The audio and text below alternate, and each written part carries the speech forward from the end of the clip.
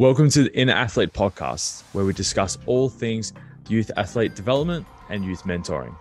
All right, Matt, since you are the footy guy here at Inner Athlete, let's talk about footy. Let's talk about the young players. All right, and what are the common themes or things that you see with player with the development side, whether it's they're coming up through the junior system, playing representative in the TAC Cup and whatnot.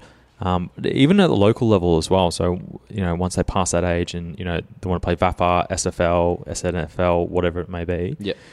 What are the common mistakes or the common issues that people constantly, it's constantly on repeat, like a bad record, just the same thing, keep hitting it. Yeah. And I think, like you say, so over the summer, I got to do a bit of work with junior footy and some little academies over summer. And I guess, the main thing is just their inability to run, their inability to do any sort of athletic abilities. They've never been taught from a young age. And then when they get to, like you say, a TAC Cup level or a senior level, it's sort of their first exposure to a high performance guy or anything like that. So they're sort of, like you say, like we like to say, wet noodles or completely raw to any sort of S&C or athletic development stuff. So, you try to get them to do any running tech or athletic jumps, marches, bounds, whatever it might be. They just have no body control, no body awareness. And then you sort of see that translate, not so much when they're younger, but as they sort of hit 16, 17, those older years, they start to have, back, knee, ankle injuries. And it's probably from growing as well, but from a younger age, they just haven't been taught, proper mechanics, proper just shapes and just how they're supposed to be moving. So yeah, I just want to make a side note on that one. This could be a topic for another day. A lot of the best AFL players now are actually multi-sport athletes. If most people don't know what that means, is they play a multitude of sports, and I won't go too deep into it. Is like where it's basketball, soccer. They tend to be the big ones. Track and field, cross country as well. Yeah, these are kind of like the sports that a lot of the AFL players have played growing up. Touch rugby for some of them as well. Yeah, I think Nick Freewalt, I think he played touch rugby a little bit. Yeah. But like you say, I know Petrarca, Pendlebury obviously is a big one, big basketball boys. So, you can see it when they play their sport. They're good in close. They're comfortable with lots of bodies around them. So, you're able to take skills from different sports and use them to your main sport per se. Common mistakes here, I guess, especially with the younger kids, is that lack of athletic development, and then just even as basic as just going through warm-ups and on game days and at trainings. I know we don't like to use leg swings and all those sorts of movements. And I fucking hate them. Yeah. I think they're absolutely the devil. They could belong with burpees. There you go, so just your normal, go run 2 laps or go run a lap, and we'll go do some leg swings, do a few run-throughs, whatever it might be, some static stretches, and then, straight into ball work.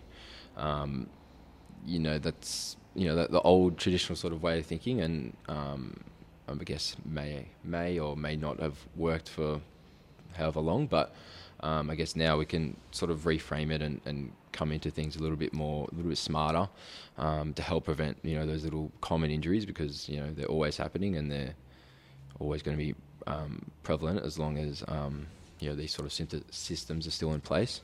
I guess, another big one, especially on game days and leading into game days, is the hydration and nutrition. So again, sort of paired with a warm-up is in that preparation. So how are they going into games? Are they prepared for any injuries or any niggles that they have coming in? And then are they able to last through the game? So in the cramping or, again, with like the little strains that, might be happening just from a lack of nutrition that they've prepared for, I want to go back one step.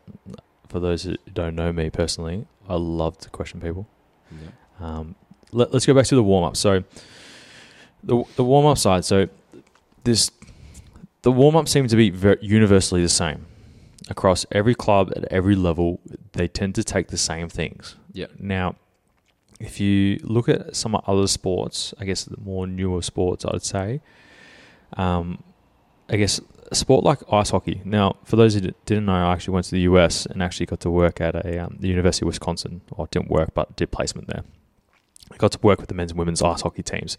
This was a real eye-opener for me specifically, in terms of the way they warmed up, in terms of, I guess, the camaraderie that comes with the warm-up as well, and the structure and how it was led effectively and efficiently to really prime them for, getting on the ice. So what they did is they would go in the gym, and then the strength coach would actually drive this warm up. So it's very dynamic in nature. The nice thing was the facility itself had almost like its own running track inadvertently, the way it was set up. So they'll be doing lots of do some running tech. They'll do everything from side shuffles, anything locomotive based to get the heart rate warm up. Some mobility based work.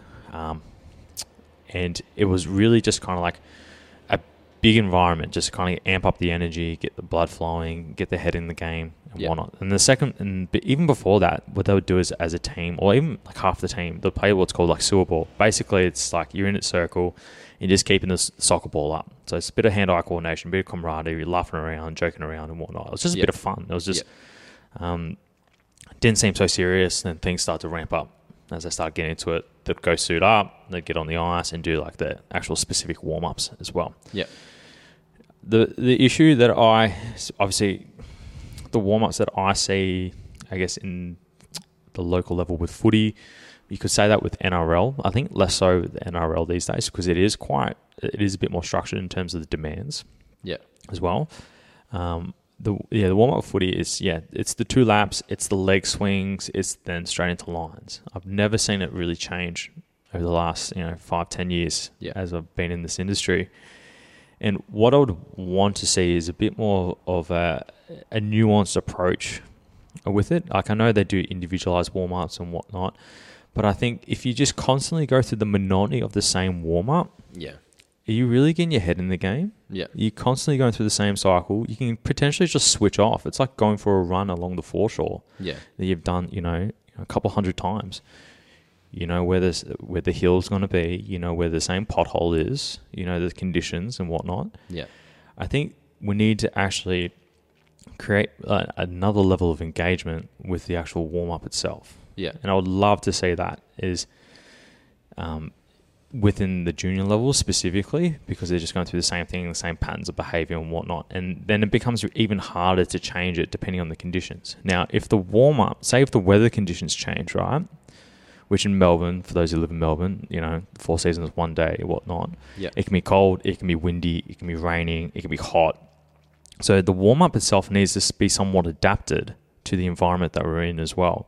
So if it's really cold, really freezing, we need to be in the sheds, getting them warm, really warm, get the heart rate up, blood flow, all that jazz, respiratory rate and all that, before they actually go outside.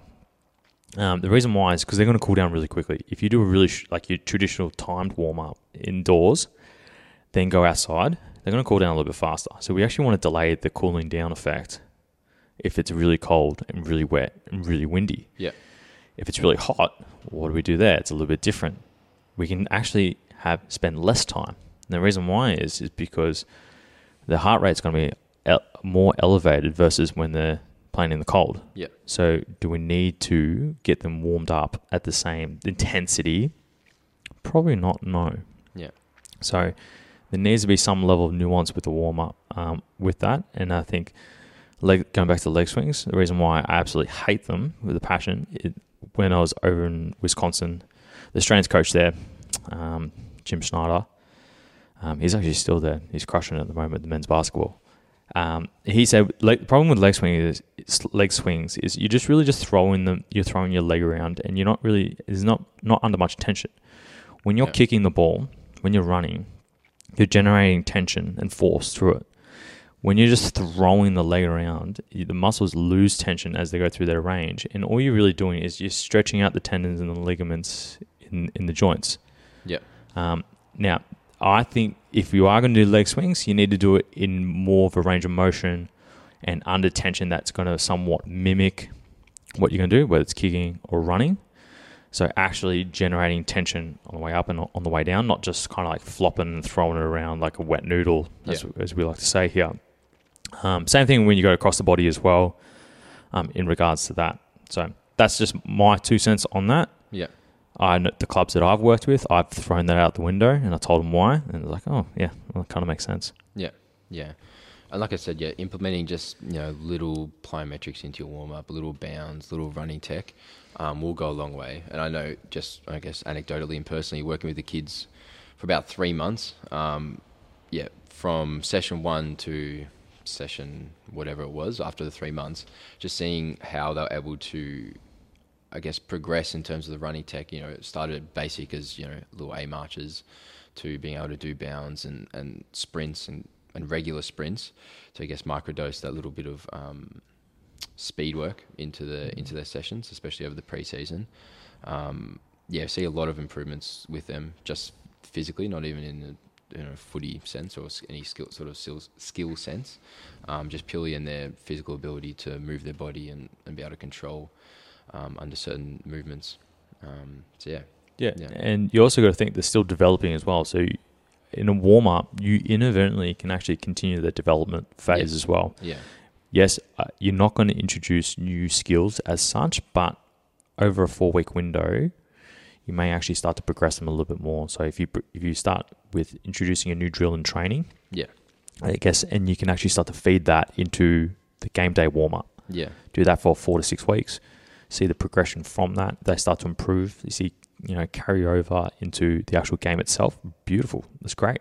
Yeah. Then you continue to progress that along the continuum and actually increase the complexity. So by the end of the season, they've actually accumulated more skills.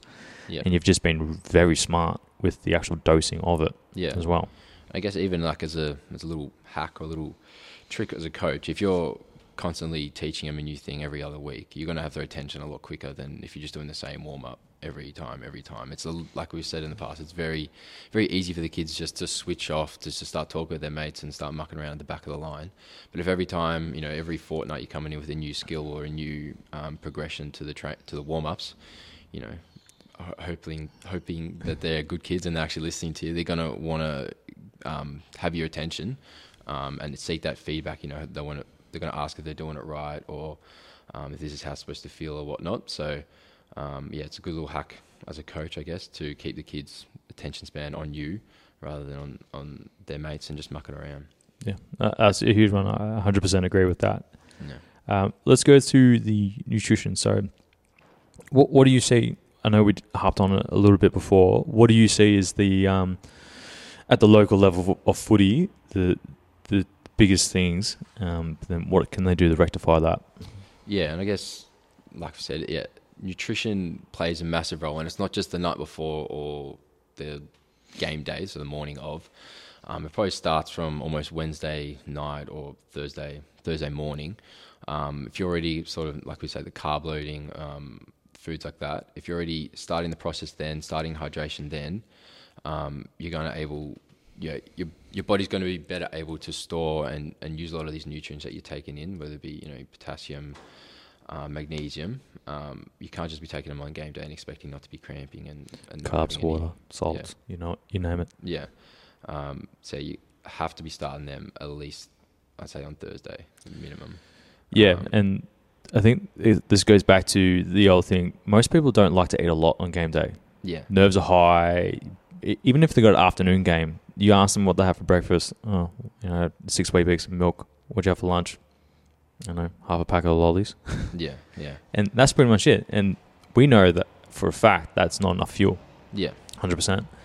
At the moment, we're working. I'm currently coaching Harrison. Harrison is our developing AFL umpire. His aspirations to play the umpire in the AFL, not play in the AFL, umpire in the AFL.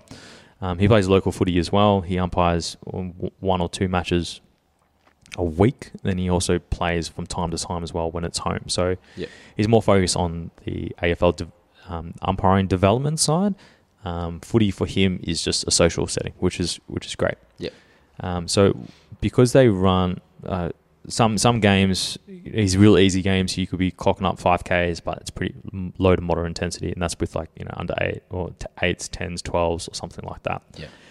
When he's doing seniors on a Saturday, he's clocking up between 12 and 15Ks, depending on the weather, the conditions, how good the teams are as well, and Yeah. moving the ball. Yeah.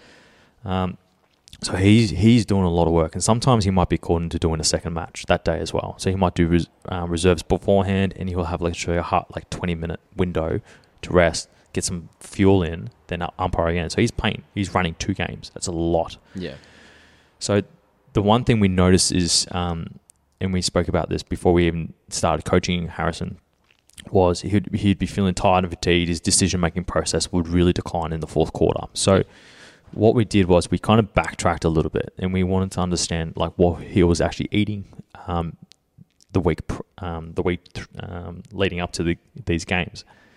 Long story short, he just wasn't fueling himself enough. So what we had to do is, if he's restricting himself in terms of the amount of calories because he literally just can't digest them, because he's constantly active, he's constantly working, his brain is working on overdrive. Running and making decisions on the run is a hard thing, especially as an umpire. There's so many things you got to take into consideration as well. So what we did is basically 2 nights before, we actually got him to begin to eat a lot more than he normally would, and that'll help to compensate for the lack of calories he would have on the Saturday and sometimes on the Sunday as well, depending on what's happening. Yeah. So he could be anywhere from 500 to 1,000 calories on a Thursday and Friday leading up, just eating whatever he felt like he wanted to. So making sure foods are palatable, so foods you can actually stomach and enjoy and digest. Yeah. So Mum just basically just cooks more of the same food. He likes the same things, which is great. Which is great for me as a coach. Yeah. And that's been working as a charm. And he feels like he's a lot more consistent in terms of his running. Like his average top speed throughout the quarters doesn't drop off that much, which is you would normally see anyways in a game. Yeah. His decision-making process is pretty consistent as well. And the feedback from the supervisors, I guess, his bosses essentially, but from more the development side from the VFL, is he's doing a phenomenal job. His decisions are crisp. He's able to react and respond. The feedback is there is no feedback, which is... That's what you want to hear. Yeah, exactly. But I guess for someone like him and his personality, he wants to continue to work. And I'm like, mate, that's a huge success. Yeah. For former AFL umpires themselves to recognise you as like, you're doing a phenomenal job. Yeah. So, and that's been one of the successes of just like manipulating the calories earlier in the week. So on average throughout the week, you're still consuming your normal amount. Yeah. Yeah. But in terms of how much you're eating throughout the day or throughout the week, we just manipulate that where you might have your higher days, you're going to have your low days, and you have just your normal moderate days as well. Yeah. Yeah. Gotcha. Yeah. Cool. I think, the three biggest issues as we discuss is, what were they? The preparation, making sure the warm up. Most kids tend to dick around. We want to make sure that, if they have to learn a new skill, they have to focus. The retention's on the skill itself. Yeah. Number 2 is, actually we didn't harp on the strength training side. Yeah, I was going to say. Yes, sorry about that. Since footy's your background and domain, what do you see as the, from a strength training perspective, or lack of strength training, like why are people still getting the same issues, or how's that, from your experiences and what you've observed, how has strength training helped you, but how could strength training help someone who isn't doing any strength? I guess, like we've said just before, it starts from younger. If you can start them younger, it's going to help them in the long term. But speaking to a lot of people that I play with and similar ages, whatever they might be, they don't like to touch their legs or their lower body in any way during the season, and then wonder why halfway through they're pulling up sore, they're getting breakdown, hamstring, calf, back, knees, ankle, all these little injuries that can easily be avoided if they just touch their legs and use their train their legs during the weeks in games. Doesn't have to be hard, doesn't have to be extensive. It's just helping to mitigate and minimize any risk of injuries through, I guess, exposing common areas, so like your hamstrings, your calves, exposing them to just little, like microdosing, just little bits of high intensity. So it might be incorporating a bit of sprints into your warm ups if you're in the gym. Also at training, you should be doing them at trainings anyway. But every training session. Yeah. So if you can, do 4 or 5 little 10-meter sprint efforts in your warm-ups in the gym, exposing your hamstrings just a little bit more to that stimulus. And then, I guess incorporating movements in the gym, so whether it be a Copenhagen or just even med ball squeezes, something to help the adductors and those groins again, which are another common injury site for a lot of players. And then making sure you're getting some sort of hinge and some sort of squat pattern into your routine, whether it be single, double leg, doesn't really matter. Just getting some squatting pattern into your routine is I guess really, really crucial. Because now I guess at this point of the season, we're 5-6 games in, we're already starting to see a lot of boys go down with ankle injuries. Again, from lack of athletic development, I would put it down to more than anything. But a lot of ankle injuries, a lot of soft tissue stuff that really shouldn't be an issue in round 5. We've had 5 games and already Easter break and everything like that already. So I've had plenty of time off to be recovering from things. So I really do think it's from a lack of that willingness to, I guess, it doesn't have to be a long session either. If you come in and do 45 minutes, you can hit most things you need to. But just having that willingness to use strength training to help you build that resiliency, and like Dave likes to say, that body armor. So building the muscles in the relevant places to protect yourself from any injuries that may be coming up in your sport specifically. Yeah, I think a lot of people think they're going to get the legs are going to pull up sore or anything like that. Yeah.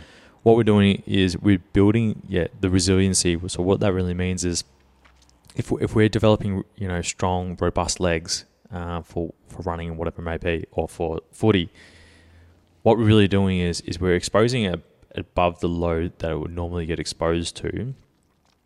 So then we're not allowing ourselves to end up in a catastrophic position. So everything is kind of like on a continuum.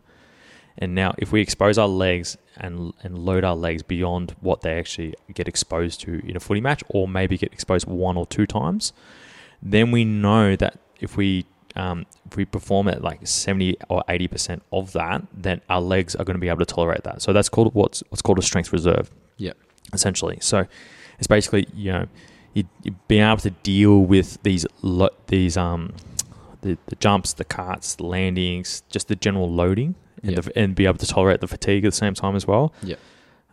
Then as a result, you're going to be able to recover faster. This is what people don't know. If you get stronger, you do recover faster over time as well. From running, we've actually noticed that with a lot of our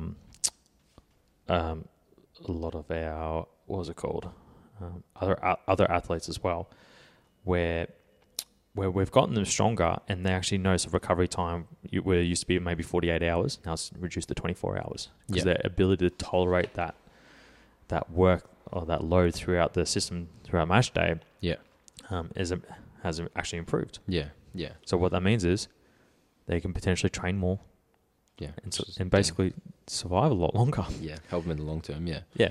And they're going to avoid, I guess, those soft tissue injuries that just come from a lack of loading through the system as well. Yeah. And like you say, once you've built that strength reserve, and that's predominantly going to be done through the pre-season when you have the time to recover, when you're not playing games. I guess it's switching that focus in season to, I guess, a lot of more high intensity work and lower volume. So like we say, we want to mitigate that fatigue. So we do that. We just increase the intensity, or keep the intensity the same as we had it, but decreasing that volume a lot. So like I say, if you're only hitting legs once a week and early in the week would be better, away from the games. Decreasing that volume, so you're just mitigating any chance of muscular fatigue. Like I say, it's going to aid in recovery from the week before, and then help you stay injury free and be able to recover from the training sessions during the week, and aid in that process. Yeah, and it becomes more enjoyable because you're not injured. Yeah, it's pretty funny that. Yeah, it's frustrating being injured sometimes. Yeah, athletes' biggest strength is availability. Yes, 100%. If you play team sport, being available, you're going to get the call up and just being ready. I want to go back to Harrison really quickly because he's a really good example of someone who has limited time, has a lot of training. He does umpire training as well as footy training. Yeah. Then obviously he has a lot going on the weekend. So his training sessions are actually quite short. And we do a lot of isometric work at the moment. So we're doing a lot of less so overcoming work, which is more about more force production. We're doing a lot more yielding. So we're trying to build tolerance through the tissues, specifically through his tendons, because he's had issues in the past with his Achilles, and we know that can be a potential issue for someone who does a lot of running, and we've actually cleaned up his running technique as well. So there's a lot of factors that do feed into the ability for a player to remain available. I think that's the main thing. Yeah. Where it comes from, the running technique, proper warm up, and the nutrition side. So hopefully everyone who's actually listening to this, there's a lot more factors than just turning up to training. All the prep work does before you even turn up to training as well. Making sure that you can actually develop the skills, understand the structures, and if your body's feeling really good and awake, you're going to you're going to learn things faster as well. So if you're slow, sluggish, broken down, and you're on the sidelines and you can't participate because, we can't do lateral work because your ankle's still playing up, you can only do linear work, up and down. And it's like your ability to learn new skills or the structures, or be able to ingrain those structures and continually rehearse those structures is going to be diminished as well. So it's really going to set you back in the long term as well. Then probably wrap it up with this one. So when I was at Wisconsin, I also got to work with the women's soccer team. So the women's soccer team, they are actually very talented young women when I was there. Some of them were actually playing for the national teams as well. Okay. So I think the US and Canada was the main ones. Yeah. Long story short, with that, the ones that were on the field all the time turned up to all the strength training sessions. The ones who skipped sessions were the ones who were in the injured group. We had to write programs and take them through their programs and whatnot. Yeah. So it really was a test to those who actually stuck it out in terms of the development, whether it was the freshmen, so the first year, all the way up to fourth and fifth years. The ones who consistently turned up to the strength training sessions, that had a greater chance of playing and being selected, and had a greater chance of remaining injury-free as well. Yeah. So I think that's the main lesson there. For if you aren't doing strength training, get into it. If you're doing a lot of strength training, great. Yeah, that's good. Good. You have just listened to the Inner Athlete podcast. Be sure to subscribe to stay up to date with the release of weekly episodes. Be sure to follow us on Facebook and Instagram to get great tips on all things youth athlete development and youth mentoring.